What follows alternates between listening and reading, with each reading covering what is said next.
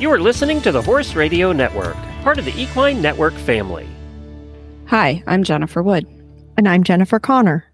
From Equestrian Businesswomen, and you're listening to Equestrian B2B, the podcast that brings together industry leaders, entrepreneurs, and equestrians for conversations about how they build and sustain a successful business. On today's show, we speak to Katie Navarra Bradley about what a coach does, when you need to seek one out, and how to best utilize their services. Katie Navarra Bradley is a business performance coach who is passionate about helping individuals, teams, and small business owners discover their unique strengths and elevate their communication skills to achieve personal and professional success. She is also a content marketing strategist and writer who works with clients to establish themselves as thought leaders. Her co-authored book, Shoeing the Modern Horse, was named the best equine nonfiction book of 2022. She is based in New York's Capital Region. Learn more at www.katienavarra.com, and you can find her newsletter, Words of Winston, on Substack. Hi, Katie. It's so great to have you on. I know we were supposed to have you come to Saratoga Women in Business, but it didn't quite work out. But we're excited to have you on to talk about the topics that you were going to speak on at the Women in Business Spectacular. And, get started and jump right in. Hi, Jen and Connor. I am excited to be here today, and I was very disappointed to miss your event in Saratoga. As your audience can appreciate, we had a horse health emergency that day that required an inpatient procedure for our mare and her young foal. So apologize that we missed being with you that day, but I'm excited to be here on your podcast. Yeah, that's great. We're so happy to have you. Yep. So you were going to talk a little bit about at the Women in Business about what your business is, and you are a coach. So can you tell us what inspired you to become a coach? Sure. So I should back up just a little bit. My business actually has two sides to it. Okay. The way that I actually launched my business was through my initial career as a journalist, freelance journalist, and content strategist and creator. And for many years, I worked in corporate communication settings while I was building that business, and launched in 2020. It was planned to launch in 2020. My last day at work was a week before the pandemic. I went home Oh my and gosh. the whole world shut down. Yeah. But it was, it really, truly was the best timing that I could have asked for. And so when I finally took that leap and created my own business, it was an opportunity for me to also have time to dig more into leadership, which is an area that I've been passionate about since my college days. I studied interorganizational communication at SUNY Geneseo and really got into the dynamics of teamwork and communicating and different communication styles and how that influences all of our relationships, whether that's at work or personal.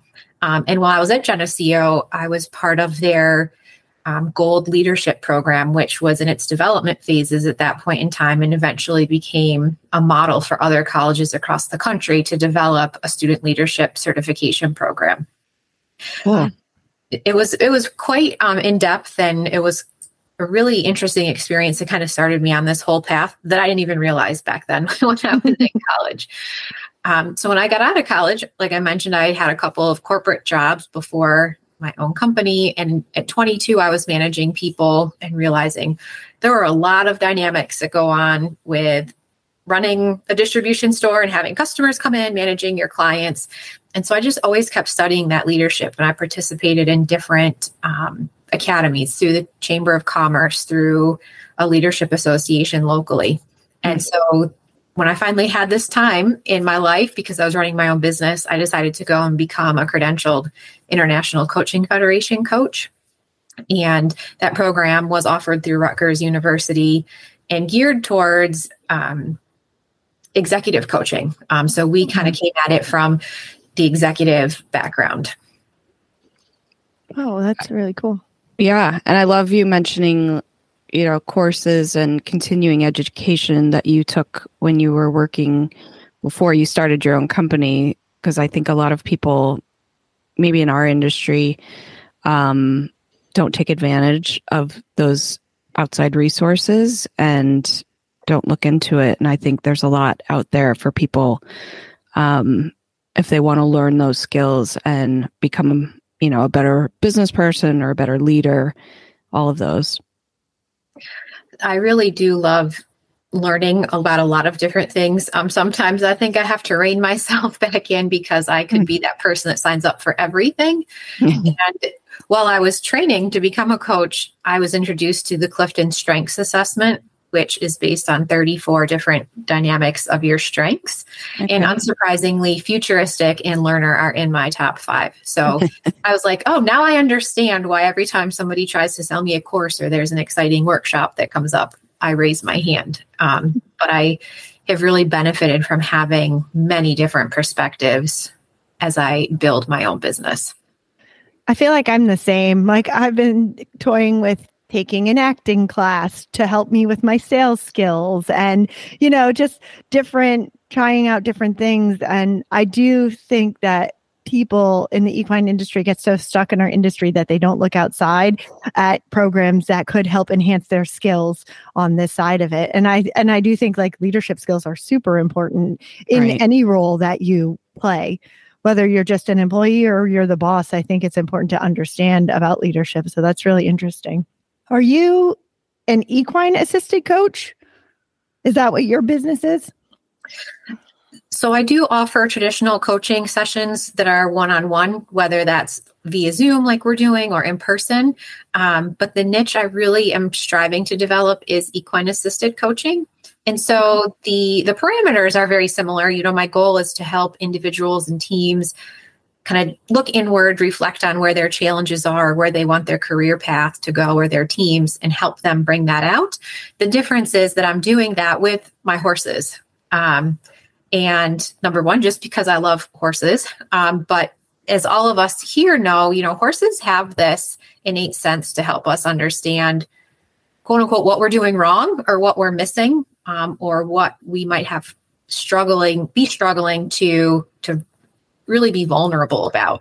And horses can do this in a way that's so non-judgmental. When you hear that from somebody else, sometimes it can sting a little bit, or we may not be ready to hear it from a colleague. But when a horse reacts to a tone of voice that we've had or notices an insecurity, there's a feeling of just maybe a comfort level that we can acknowledge that in a little bit of a different way than sitting with our boss or the peers that we work with every day. Yeah, horses kind of, they don't hide secrets. Right? I don't think they're capable of that. No. Yeah. It's very interesting. I have a cousin who has some handicaps and she had a horse, and, he could be a little bit of a jerk on the racetrack for the rest of us, but he was always very kind to her, and they have a sense, about people. I love that about it. Well, and what's really interesting, my lead mare in the program is she's as quiet can come. And she is a show horse, so she has a little bit more training than maybe some others. But if she doesn't want to do something for somebody, whether it's because something's bothering her or because their approach is just not connecting with her approach, she'll just kind of stand there and throw her head up. And my co-facilitator had a moment with her, like last year. It was kind of interesting. She said, "Oh, Bella told me we're not doing this today." and my co-facilitator said she actually sensed that the horse was picking up on her nervous vibes on a story that she had just shared that had made her vulnerable. And so it was not only were we, leading other people that were attending, but it was also being able to use our own in the moment experiences to really illustrate what was going on. Thanks to Bella. And do you find that this works even with people who already know horses and have been around horses? And, I've heard of lots of programs for companies where, teams go in and work with horses in order to learn things, but those are people who have maybe never even seen a horse in person before. And you're working with equestrians. How does that make it easier or harder? So the friend of mine that I co-facilitate with, before we started doing this work. And I did actually go and become a certified instructor through E3A. But the two of us went down to a facility about an hour and a half south from where we live that offers these programs. And on the entire way down, she and I were talking about, how is this going to work? Is there anything that we can really learn from this? And we're both horse people. I've grown up with horses. She's got into horses as an adult, but has had one for probably 20 years now. And I will tell you that one of the exercises was moving 3 horses from one end of a large indoor arena to the complete opposite end of the indoor arena without touching them. These were, some of the horses had never been used in this program before. It was a cold February day.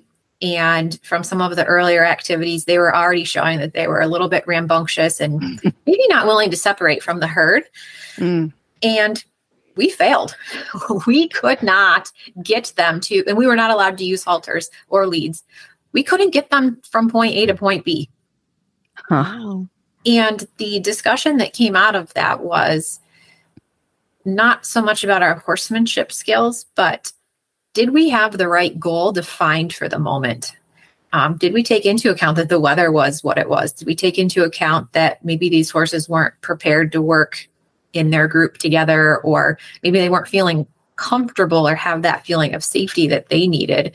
And did we need to, for the group that participated, did we need to go back and reevaluate that goal? Should we have said, look, maybe that's our goal for 6 months from now, but we're going to break it down into this step for right now. So I found that really interesting. And on our whole ride home, we were like, wow, there is something to be learned, even if you have grown up on a horse. Yeah. Since infancy. Really cool. We've talked a little bit about you being a coach and doing it, whether it's online or in person, and being equine assisted. Is there a difference between a career coach and a business coach? Coaching, like a lot of other industries, can get very niche very quick. So there are a lot of coaches who can work with people with different goals. They may be somebody who is interested in defining what their next step is in their career, or what their next step is in their business. And then there are other people who focus narrowly on that topic. And one example I'll give is I've recently met a woman who worked in her college's career services center for her entire career.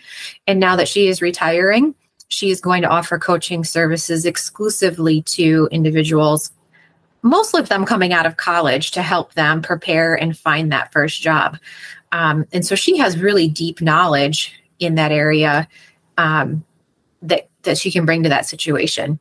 Similar to a business coach, if you have a business coach with really deep knowledge about what it's like to start a business, to monitor the finances, to have to hire people, they can put themselves in the shoes of the coachee. But there are coaches that can do both. And then there are others who choose to really focus on one area of specialty over another. Okay. And do you find there's differences in working with someone who is an employee at a corporation versus someone who's a small business owner? That is a great question. So I imagine some of the leadership qualities are the same, whether you run the whole thing or if you're a manager in a larger corporation. But I feel like, I don't know, as a small business owner, I would feel a lot different about it, I think. I think that there are some differences. You allude to, as far as communication, I think that is similar regardless of where we are and the interpersonal dynamics we can run into. Mm-hmm. I think where it starts to get a little different, in a corporation, that individual, depending on their position, may or may not have control over the end outcome. So coaching them through their challenge, or even to perhaps what their next step will be, needs to be within the parameters of what they decide they want to control and actions that they want to take. Mm-hmm. Somebody who's running a business, they can make that decision to hire or fire somebody. They can make that decision to invest in a new service offering. And so their goals are just slightly different. Yeah, that makes sense. I know you said you do work with people who are outside of the equine industry, but what's kind of your mix? Do you have more people that are like from small business owner, corporate, or do you have more people who are equine related? A lot of I would say most of the equine assisted work I've done has been with individuals outside of the horse industry. They may have been around a horse when they were younger to varying degrees. And those clients have ranged from small business owners to shortly after our call, I have a local mastermind group. It's 6 business owners who meet monthly, and they're going to come and we're going to work through, they want to talk about communication styles. They also want to talk about how do we unwind and unplug from our business? How do we address some of those mental health issues? So the equine assisted work has been really interesting to have people there who, I even had one woman come who was raised in an urban setting and never been around horses. So for her to even come, and then the learning moments that she took out of that and shared with her group as far as how she needed to show up as a learner was pretty interesting to watch. Some of the traditional coaching that I've done, as I mentioned, like via Zoom or one-on-one, that has been with a number of folks in the horse industry. A couple of people that, given my background in the journalism side of things, especially in equine media, I've worked with several freelance writers who have come to me and asked for coaching, for them to decide how to launch their freelance business, how to find what was next in their freelance business. And so we worked through, what are your goals? Where do you want to be? What is most important to you? And one of the women that I coached, she was trying to start her freelance business. And what I thought was really interesting and an important distinction between like coaching and mentorship, she did a mentorship program and learned a lot of good practical, tactical strategies. Okay, you do step A, you do step B, you do step C. When I worked with her on coaching, it was, okay, really, where do you want to see yourself now? In 3 years from now, 5 years from now? What are the boundaries you want to set around your business so that you're running your business isn't running you? And really digging into, she had some imposter syndrome, and really digging into where did that come from? And how do we work around, helping you gain that confidence with the skills that you've already demonstrated to bring into this new business enterprise you're so excited to pursue. Wow. So you really have like a range of topics that you cover. And I mean, from almost like a therapist. I do want to be very careful. This is not therapy. Right. I'm a licensed therapist. Yeah. No, I understand that. It just like you work on the mental side of things as well as, the practical things. And so, there's a lot of, from leadership to communication. I mean, it all ties together for sure, but that's a huge wealth of knowledge that you have to be able to talk to people about and kind of give them guidance. That's amazing. Thank you. I appreciate those kind words. And I would say too, I think it's very important when you work with a coach to find somebody who you feel 100% comfortable working with. Not every coach is for every person. I am not the coach for every person. Every coach that I work with is not for every person that I could refer to them. So I think it's really important to have a screening call with somebody that you may want to have as your coach and really get to know them before you start working with them so that you can maximize the investment that you're making. Do you find people struggle to open up to you? I think that is a great question because we all can get a little uncomfortable when we're vulnerable, right? Mm-hmm. I find that tends to happen when we get further into coaching sessions. The first 2 or 3 sessions, we're starting at the surface level, and then we start peeling the onion away a little bit at a time. And when we start to get into our core beliefs of what make us who we are and how we can use those beliefs to make decisions in our businesses and our careers, that can be tough to have an honest conversation about. And so I find that people who really truly want to make a difference and want to make those decisions based on those core beliefs will open up over time, even if it's difficult for them. Do you dive into the finances, people's finances of their businesses? It depends. I will say that. It really depends. I am not an accountant. Some industries, like the freelance industry that I know well, I am willing to talk finances with them. I'll even share information with them as to how I started, how I do my pricing. But I am not an expert by any means. So if they have a lot of finance questions, I do usually refer them out to somebody that has a much deeper background in that area. Yeah, I was just curious if that becomes like a sticking point, especially in the equine industry of people opening up about their businesses. Do they go that deep into it? So on the content side of my business, I'm involved in two very different associations. One is in the equine industry, one is not in the equine industry. And the one that's not in the equine industry, we all share all of that financial data with each other, and offer advice, and don't accept a job for less than XYZ. If this is not a job for you, if it's at this hour or whatever. In the equine association, it's much more guarded, which is interesting to me, especially because some of those rates are set, as the member, you don't have a choice of really negotiating with a lot of those rates. So you'd think there'd be some more open dialogue, but it is fascinating to me to see the difference between equine and non-equine business realms. I'm sure I would have assumed that was your answer as well, because I think, financial topics and financial advisors and people like that we've talked to, have had similar feelings as well, that people don't want to share and don't want to open up. And I think maybe more so in this industry than in others. But I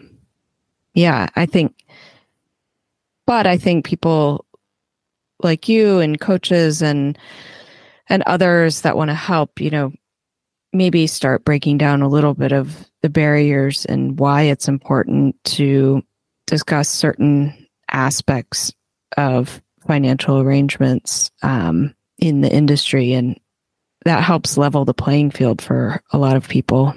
Mm-hmm. I think transparency is also important for people, and integrity, right? Yeah. Like that's what I feel like we struggle with sometimes. And as you were sharing that, it reminded me.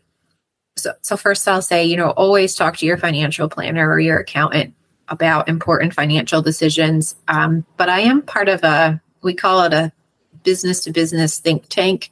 And most of I am the only horse person in that group. But what I have found is I have met with other business owners. One of them is actually a financial planner. And we have spoken very candidly about how much money they have in their 401k. And what it did for me as a business owner, I'm always like, am I doing enough? Am I going to have enough for retirement? Am I selling enough? Where's my business going? And by having trusted people that I could openly talk to about that, I saw, oh my gosh, this person is 50. Well, this person's 55, they're 10, 15 years older than me. And they're at that level. And here I am at my age with what I've done. Doesn't mean I'm going to take my foot all the way off the gas, but I'm doing okay. And so we spent probably a full day in January, the financial planner, this other business owner, and myself, just talking about numbers. And that was incredibly eye-opening and helpful to think about where I wanted to go next in my business. And so I encourage horse business owners, especially if you don't feel comfortable doing that with another horse business owner, find a network of other business owners that you can trust. Yeah. And start having some of those conversations. Great advice. I think that's really much easier for people to accept when they know like their colleagues or their competitors aren't going to know what they're making or how much they have or what they're charging. And find somebody that and trust that doesn't have a connection to your business and or in your industry and use their experience and insight.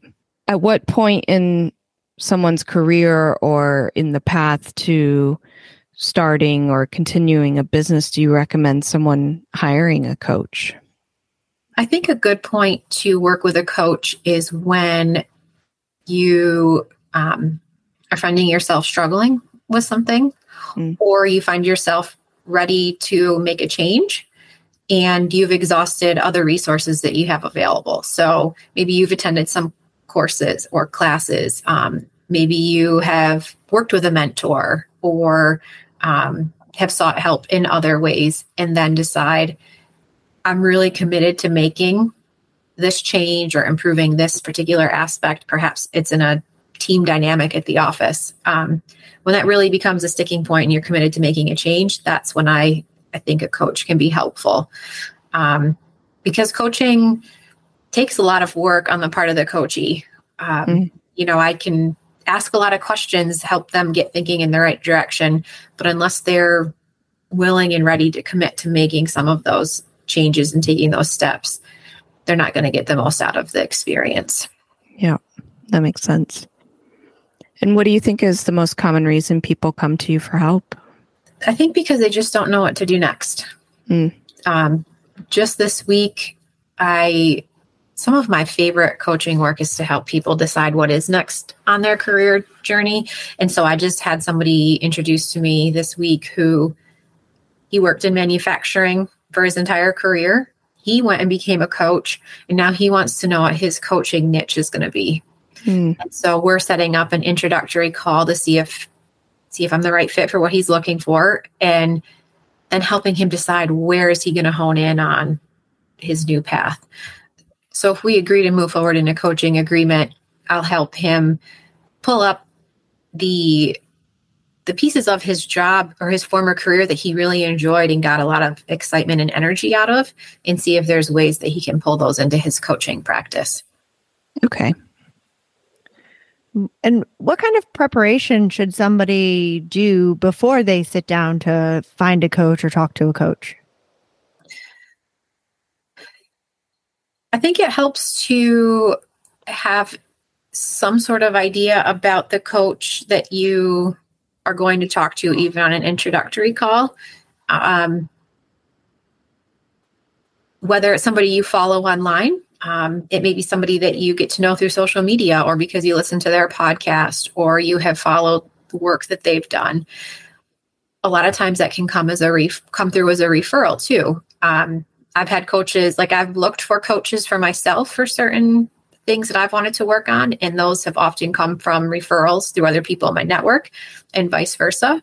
So my suggestion is, take a look at that coach or coaches that you want to consider. Get to know a little bit about their background before you jump on cold. And that may, help guide the conversation and help you decide if it's going to be a good fit. That's good advice. And what are the first steps that you do when you're working with somebody? Usually it will start as an email. Like I said, either an introduction or somebody will come in through my website, and then I schedule a call with them. And it's really about a half an hour. I ask them some coaching questions that I would use in a regular coaching session, just to help uncover how important this change is to them, what they're willing to sacrifice to make that change, and why. And then I also give them an opportunity to ask me questions, and find, learn about how I coach, how it might fit into what they're looking for. And so it's an open dialogue. And I think that first call is really important before anyone signs any contract, to make sure that it's going to really work for both parties. How long do your contracts usually last? I have found, so for the one-on-one coaching, what I've found is I start with a 6-week engagement. That can be 6 consecutive weeks. For some people, that's every other week or once a month. And then at the end of that engagement, we sit down and we talk about, did you accomplish your goal? Do you feel like you're ready to take steps on your own, or do you want to extend that agreement? And it really depends on the individual. I've had some who have said, I got what I need right now. I have a lot to work on. So let me take a pause in coaching. And then they'll come back 3 or 6 months later and say, okay, I'm ready to move on to the next phase of what I was working on, and we'll restart. So it really does depend on the individual and their goals. When do you think clients can expect to start seeing results? Is it completely dependent on how much work they put into it? It's completely dependent on the work they put into it and the situation that they're working on. Yeah. Some things they can resolve and work through very quickly. Others, especially if they're very deep-seated beliefs that they're trying to work through or maybe alter a little bit, that can take a longer time. Do you think that people who don't know what the changes they need to make take a longer time? I think it depends on how willing they are to open up. Okay. Because if they're a little resistant, it can take longer. But if they're willing to be vulnerable, and there are a couple of tools that I like to use. One is called the Wheel of Life, and it kind of divides our lives into little pies, like our family, our relationships, our finances, and several other things. And I ask people to rate on a scale of 1 to 10 where each of those fall. And sometimes that alone is enough for them to say, oh, I didn't really know what I wanted out of coaching, but now I realize this is the area of my life where I've really been feeling a lot of tension, or it's just, I'm not getting energized here, and that's where I want to move the needle. And then once they kind of open up and look at that, things can move more quickly for them. Yeah, because I would think, for me, I'm thinking, what would I need to work on as we're having this discussion, and what would I want? And I'm like, I don't even know. I wouldn't even know where to start. I feel like I need to come to you so you can tell me where to start. Well, and that's an excellent point, because, I do think coaching is valuable. I invest in a lot of coaching for myself and my own business because I do believe in the value of it. I also think there's times where we maybe don't necessarily need coaching. We need to do inner reflection. Sometimes things are good where we are at, right? And that's okay. But if there's something that we are feeling that maybe we want to have a shift in the future, even if we don't know what that is, that might be the time to start working with a coach. Yeah, that's interesting. So what kind of advice can you give people that is garners the quickest and the largest return in a person's career? Something they could do immediately, some kind of action they could take away from this that would help them? My favorite, I don't want to say homework because it's not really homework, but my favorite exercise that I like to ask coaching clients to do is to create a pro and con list. So take whatever the topic is, take a sheet of paper, divide it into, put pros on one side, cons on one side, on the other. On the pro side, what can you imagine for yourself if you actually took action and worked towards whatever this goal or change was? What's the downside to doing that? And then once you have both your pros and your cons, is it worth your time and your investment to do it? Are you that committed? Is it going to make that much of a shift in your life where you're going to say, oh, I'm thankful I did this? Or is it, oh, you know what? Things aren't as tough as I thought they were, or I'm moving in a better direction than maybe I thought I was. And, you can then objectively evaluate what your next steps will be. And does that kind of go the same for people who own businesses versus somebody who's working for a company, an employee going through a corporation? I would say very much yes. And I relate that back to, we talked earlier about how much we love learning. As a business owner, we are probably all always thinking about what's next in our business. We can't remain static in this environment, and we always need to be changing. So having that pro and con list of what services do we want to offer? Is this one really worth my investment? Do I have the strengths? And if I have the strengths, do I have the passion? Because just because we're good at something doesn't mean it's necessarily going to fulfill us in our business. And so I find that pros and cons list to be just as useful for myself as a business owner and for others as they kind of contemplate what might be next. Yeah, I think that's interesting. I've actually been doing a lot of thinking lately about that passion side of things, because I'm starting to recognize when I see somebody that's doing a job, like I think there's a difference between being good at your job and then being passionate at your job. And I'm like recognizing it. This is a really funny example, but sometimes I watch the Saratoga races on Fox, and the commentators that are on there, they're so funny, but like they live it and they breathe it and they come up with statistics and they just sit there and they talk. And I know there's work that goes behind it, but I also know like they're so passionate about it. And I'm like, it's nice to like recognize that they're not just doing a job, like they live it and breathe it. Right. And it's such a difference. You reminded me, one of the other things that I think anybody can do and benefit from is make a list. What energizes me? What drains me? You can do this whether you're working in a company or you're running your own business. And when you start to look at where am I finding that passion, because they can talk about the statistics right off the top of their head because they love what they're doing versus I'm doing this because it's paying X number of dollars more than this other thing. Or it might not even be money. It might be, this role is asking me to use communication skills that are not aligned with my natural style. And maybe I need to look for a different role where I can bring what is natural to me and enhance a role in that way. So that's another one is just, what's energizing me, what's draining me, and then what can I shuffle around in my business or my full-time job to bring those closer to alignment. Yeah, that's really good. And I think it's worth recognizing those things because a lot of times what is your passion is not feasible for your profession.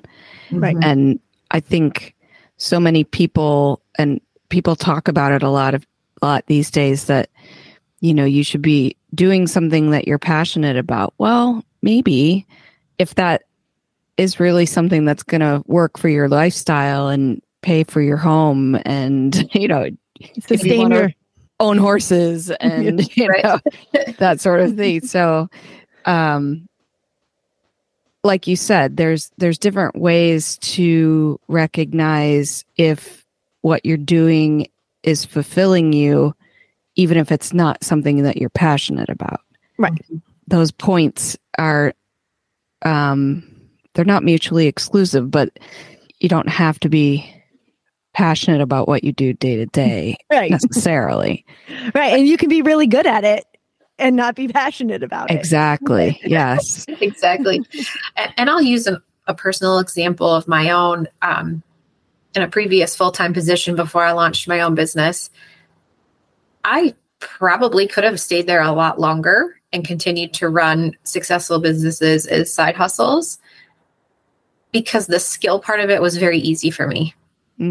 But I found the interpersonal dynamics at that particular organization to be so in contrast to my own that I physically couldn't do it anymore. And so, kind of being able to recognize that certainly those skills I learned a lot on that job and I was using skills that, as I mentioned earlier, were easy for me, but the dynamics of the culture and how each department worked with one another just was so far out of alignment with how I like to communicate with clients or how I like to work on projects that it just wasn't feasible for me to stay.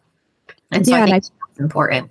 Yeah. And like you said, that pro and con list could have you seeing that it's not necessarily the job itself or the industry you're in that needs to change. It's just where you work or who you work with that needs to change. So, yeah, like you said, there's a lot of work that you could do on your own to kind of see where you're at and where you want to be before going to someone to help you put those changes in motion and set up a plan. Yeah. And to be honest, I mean, I had a similar situation in a job that I was in as a farm manager before I took my current position. I had like this little gap year where I was the general manager of a smaller breeding farm, and I was really good at my job, but it was almost like I was too good at it because I did everything myself. I couldn't delegate. And I wish that I had gone through that process of, what's energizing me and what's draining me. And I might have been able to figure out a way to make it work. And I'm glad I didn't, because I enjoy my job now a lot.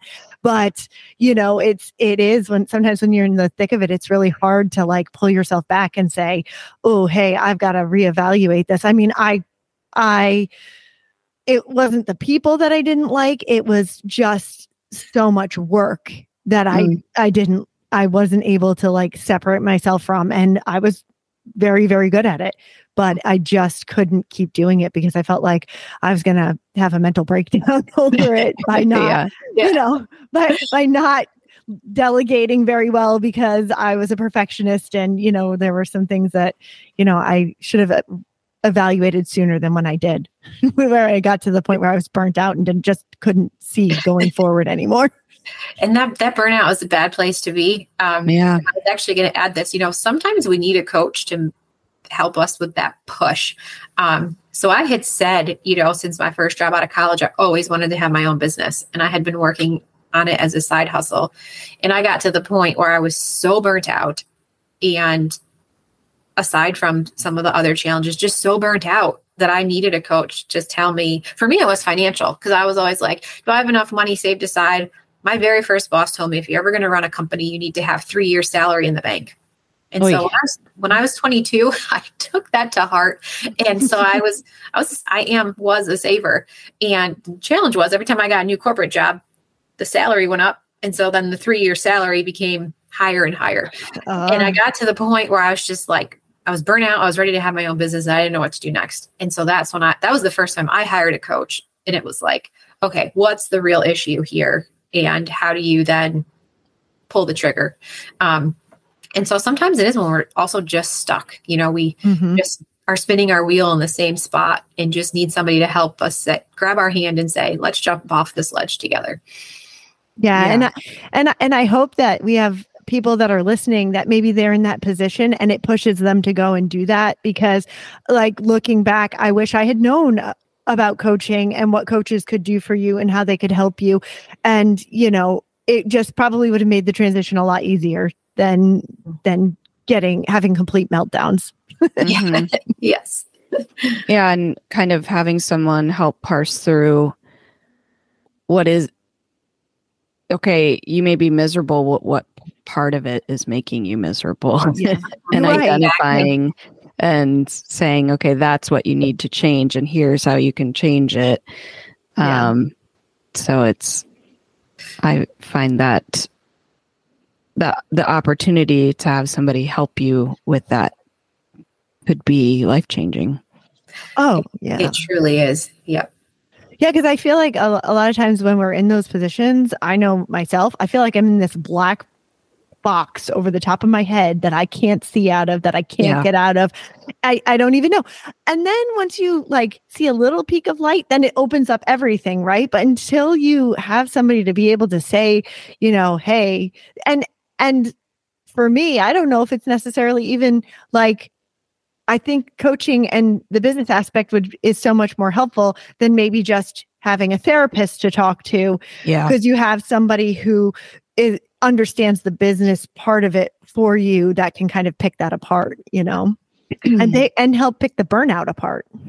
Exactly. I was very fortunate that it didn't come to major health issues, but at that point I literally could not get out of bed in the morning. The people that I worked with were like, oh, you need to talk to EAP. It's depression. I'm like, no, it's not depression. I actually was ill, so I had gotten to the point of burnout where I had mono, and then I had other things that complicated on top of that.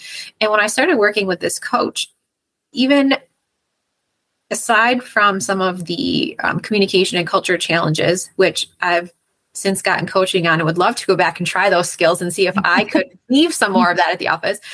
But really beyond that, I had said to myself, 15, 20 years prior that I always wanted to run my own business. And so why hadn't I done it yet? And it was like that juncture of it's time to, if you're really serious about this, that's where I needed help was, okay, how do I make this a reality now? And I'd waited and prepared, but I needed that push. And that's what that coach did for me. And that's what I think can help, like you said, start to see the light at the end of the tunnel and help us kind of get on that new path. Yep.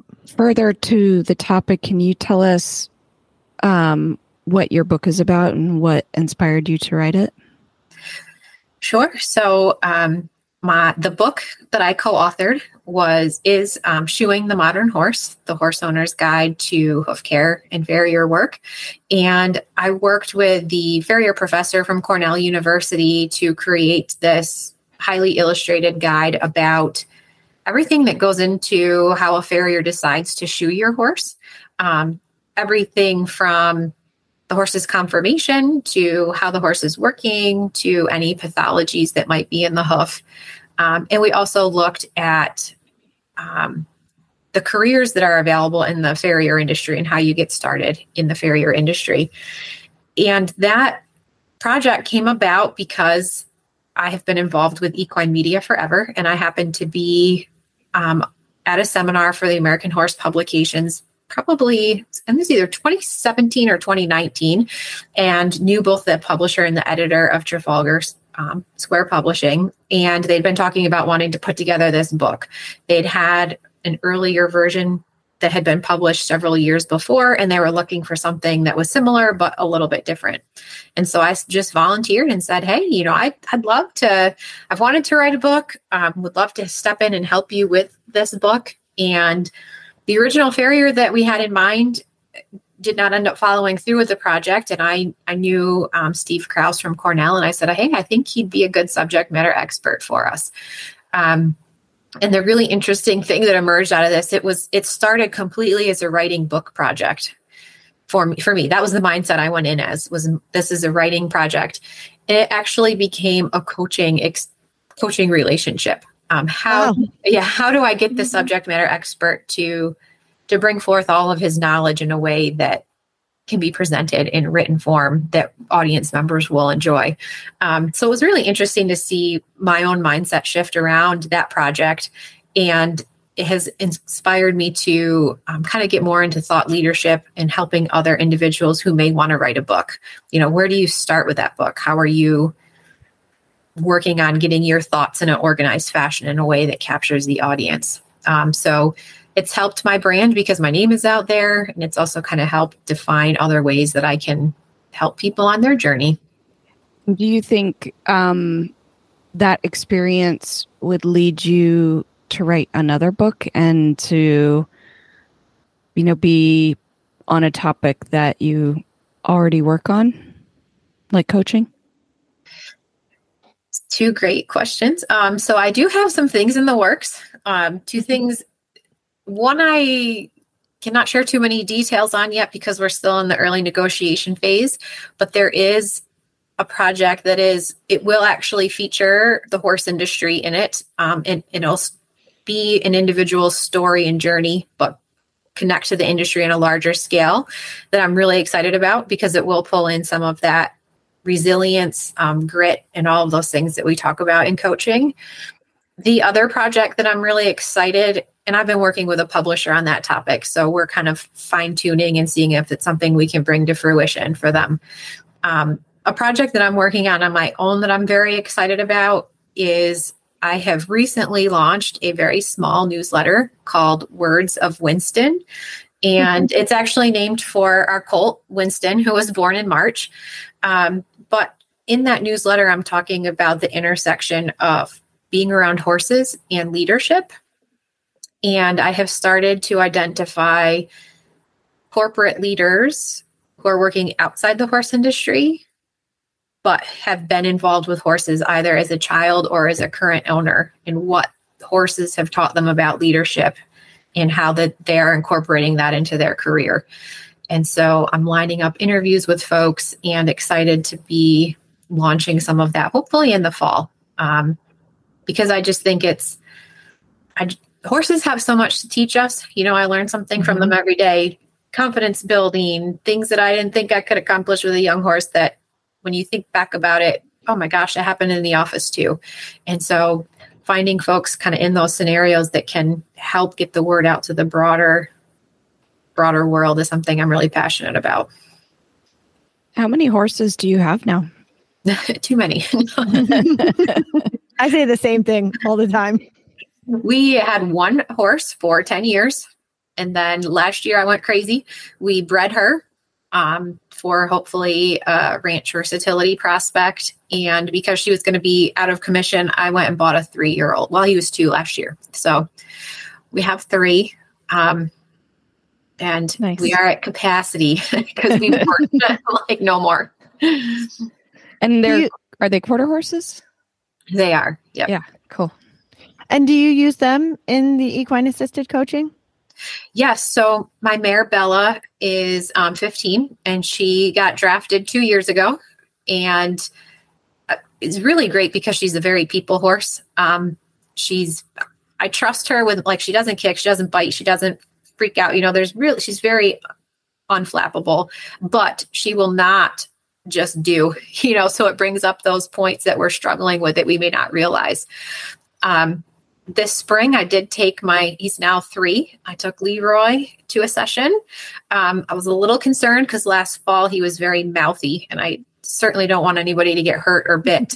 But he grew up a lot over the winter and was phenomenal in the program. And he's a little bit more sensitive to just how you're showing up in your body movements. And I don't mean sensitive in that he will spook or startle, but he will either follow you or, just his reactions are just so much more sensitive than hers and can really bring out some interesting conversations. I did a program through a community college and I had a woman come who was just so excited about being around the horses. And she had told me she was going to a program where she could just brush a horse every week, but she showed up so nervous that he wouldn't go anywhere near her. Oh, wow. And so it took us, even to the extent of at the very end, I said, oh, do you want your picture with him? I'll position him next to you. I'll take your picture so you can take this home and get him all set up.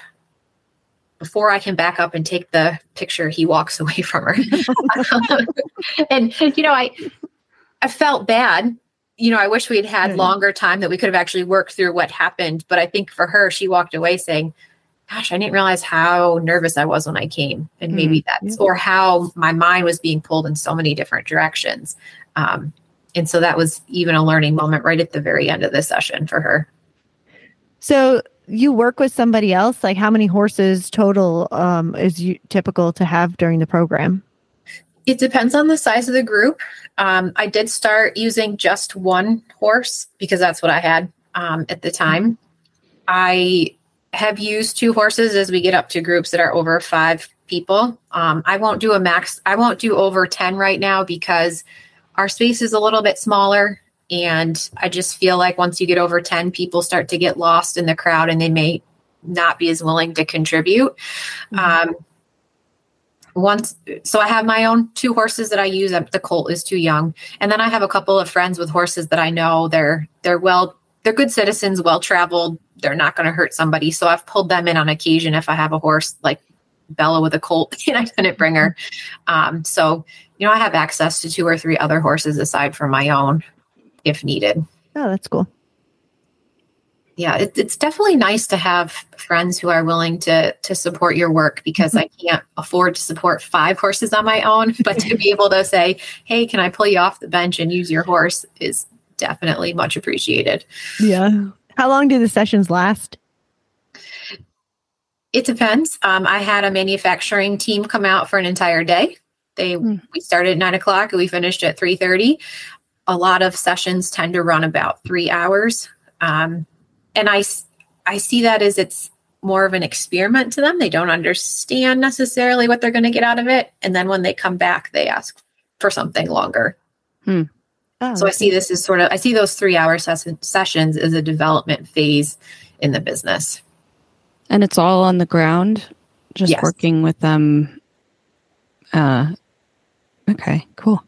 Yep. No riding. That's the thing I tell everybody. No riding.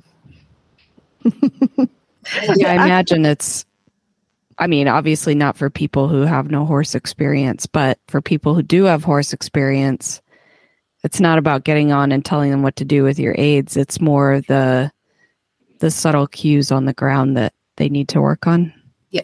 Am I being congruent? Am I showing up internally the way that I'm telling you I'm showing up? Mm-hmm. And horses can detect that better than any person can. Right. Cool.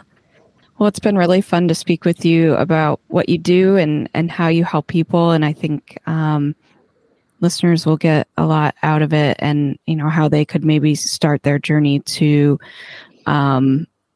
whether they want to make a change or make an improvement in their life or their career, and how a coach may help them. So thanks for speaking with us today.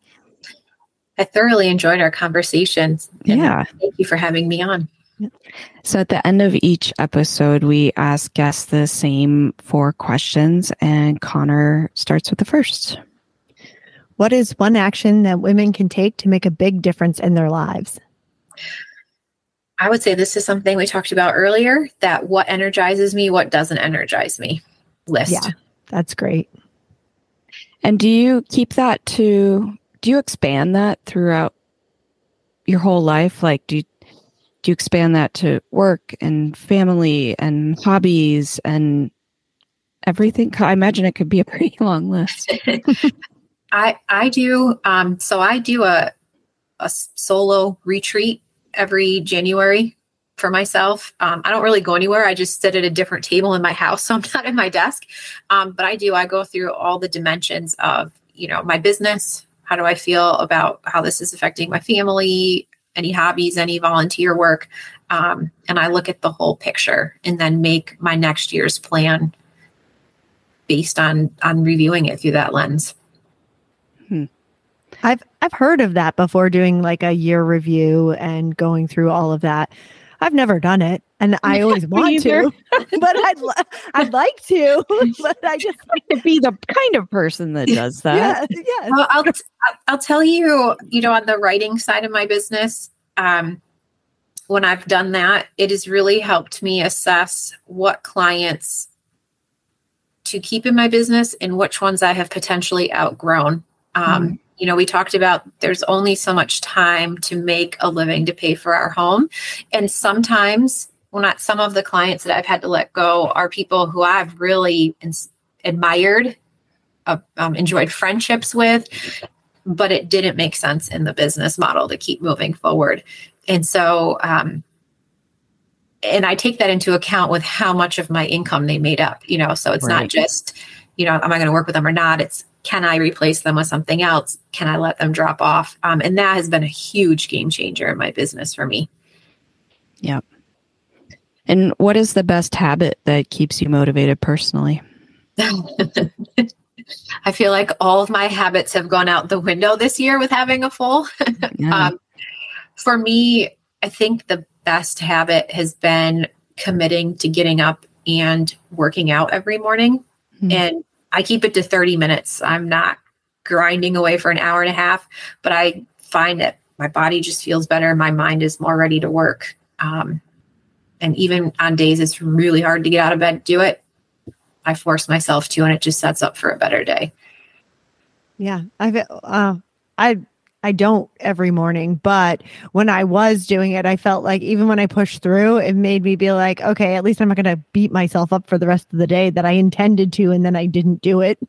Exactly. Because I know myself, if I don't do it in the morning, there's no way I'm not getting done.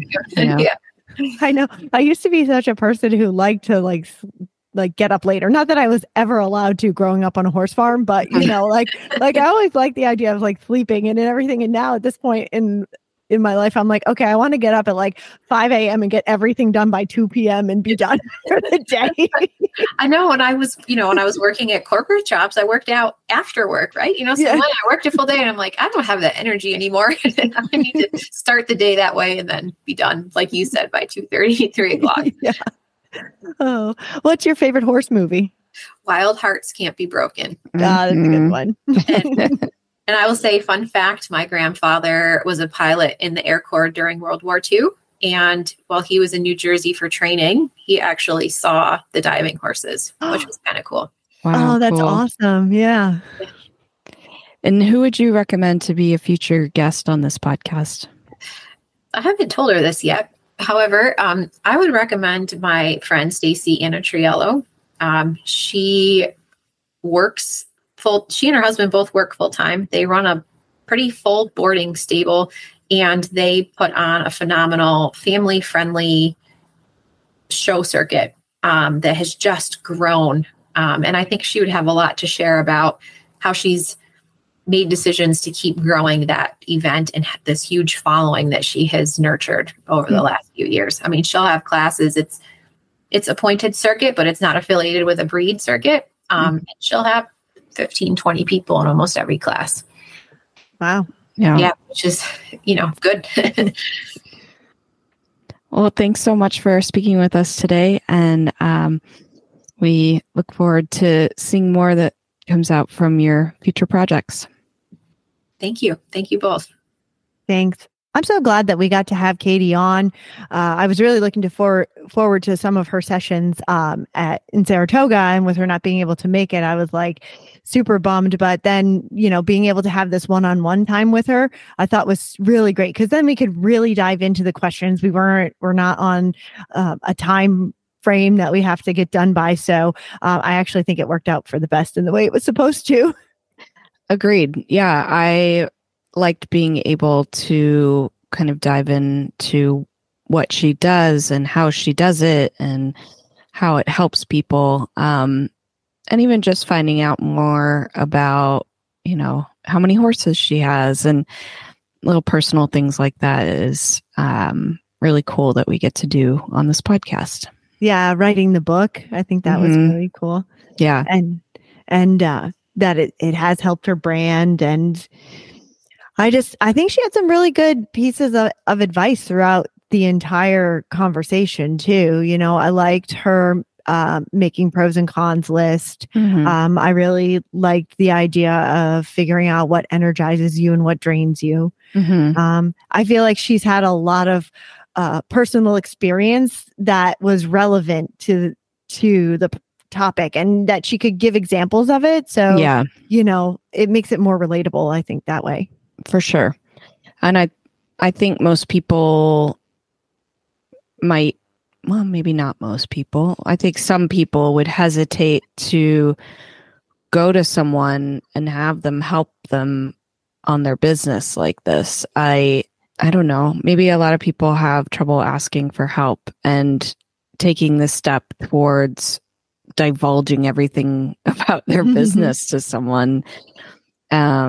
That can be really hard for people. So knowing that there's someone like her who, has the experience, kind of, if you are in the equestrian industry, she understands the horses and the commitment it takes to be in this industry. It's not a corporate 9-to-5 job. Even if you're not dealing with horses every day, you can be in other industries and be working, or I mean, not in other industries, but other jobs in the industry, not, working with horses directly, and still be on their time schedule. Right. And I really loved how she was able to break down what she does, because sometimes I think people don't necessarily understand what a coach is, and I think it was helpful for me to understand what her job is, what she can do for you. I mean, and it's so broad, right? Like what they can help you with. And then spinning into that equine assisted coaching part of it, I'm fascinated by that, because we've had other people on the podcast before that have talked about the herd mentality. And, we always talk about what horses give to us, that we take into our careers, our everyday lives, and what we get from them. And so like seeing people who may not be horse people come in, and then how also when she was talking about the horses reacted to people who are horse people and her experience doing it, It's just fascinating to me. Yeah, that was great to hear. And I'm sure it really opens up other avenues of conversation and getting people to really look at themselves in a different way, especially if they're horse people and they can't get a horse to do something on the ground. Right. Like that's what I was imagining myself, like going to a barn and the horse completely ignoring me. Like, how do you react to that? Right. And, how do you work with them to accomplish something? And in my mind, I was thinking about it because I've done some team sorting, where with the cattle sorting, and you pick the numbers and you have to get them in order, or they pick out 1 or 2 cows and you have to cut them out. So I've done that before, and thinking about how hard it was on another horse to get that accomplished. And then, like, if you're in an arena just on your feet trying to make horses move around. And as horse people, like, what do you bring into that, right? Because you're like, I'm going to make them do this. Like, I know what I'm doing, and I can make them do it. And they're probably like, yeah, good luck. And I'm like, oh yeah, like I've had that experience sort of when we've been trying to jump horses through a chute, or get yearlings when I was at Blue Chip to go into the shed to catch them for the farrier, and they're like, no, and you're like, I'm going to make you do it. And they're like, no, you're not. Yeah. It's very humbling for sure. Oh, well, I think it was a great conversation, and I think people will get a lot out of it. And, be able to maybe make the decision to get a coach themselves if they find themselves at that point where they need someone to help them make a decision or move forward or make a big step and help their career or their business. I would definitely consider it going forward, especially what I went through when, before I was in this position. It took a real toll on me mentally, not being able to make a decision and, figure things out. And so I definitely think that it's kind of nice to know that there's somebody out there that can help you through those type of things. For sure. I would say, I was going to say, one of the things that I would love to see people do as a team building exercise is take apart a bridle and put it back together. You mean non-horse people or yes, horse people? Non-horse people. I know horse people who can't put a bridle together. So yeah. I think seeing non-horse people, like, show them a picture and have them put it together, that would be interesting. Wouldn't that be an interesting team building experience? I wanted to say that to her, and I totally forgot it by the time we were talking, but I was like, and I think that hers is more hands-on with the actual horses and seeing like that reaction. But I was like, yeah, I could see myself doing a team building exercise for somebody and plopping a bridle down and being like, here's a picture. Yeah. Here's all the pieces, put it together. Yeah, for sure. Right? Anyway, that's my little thought for the day. But anyway, it was a great conversation. Yeah. And I'm excited for the next one. You can find the links to today's guest and the show notes at www.eqbusinesswomen.com. Equestrian B2B is out twice a month on the 1st and the 15th. You can find out more at eqbusinesswomen.com and follow us on Facebook and Instagram. Find Equestrian B2B wherever you get your podcasts, and be sure to follow, subscribe, and leave a review. You can have all 20 plus shows of the Horse Radio Network with you wherever you go with their free app for iPhone and Android. Go to your app store and search Horse Radio Network. Now go list what energizes you and what drains you.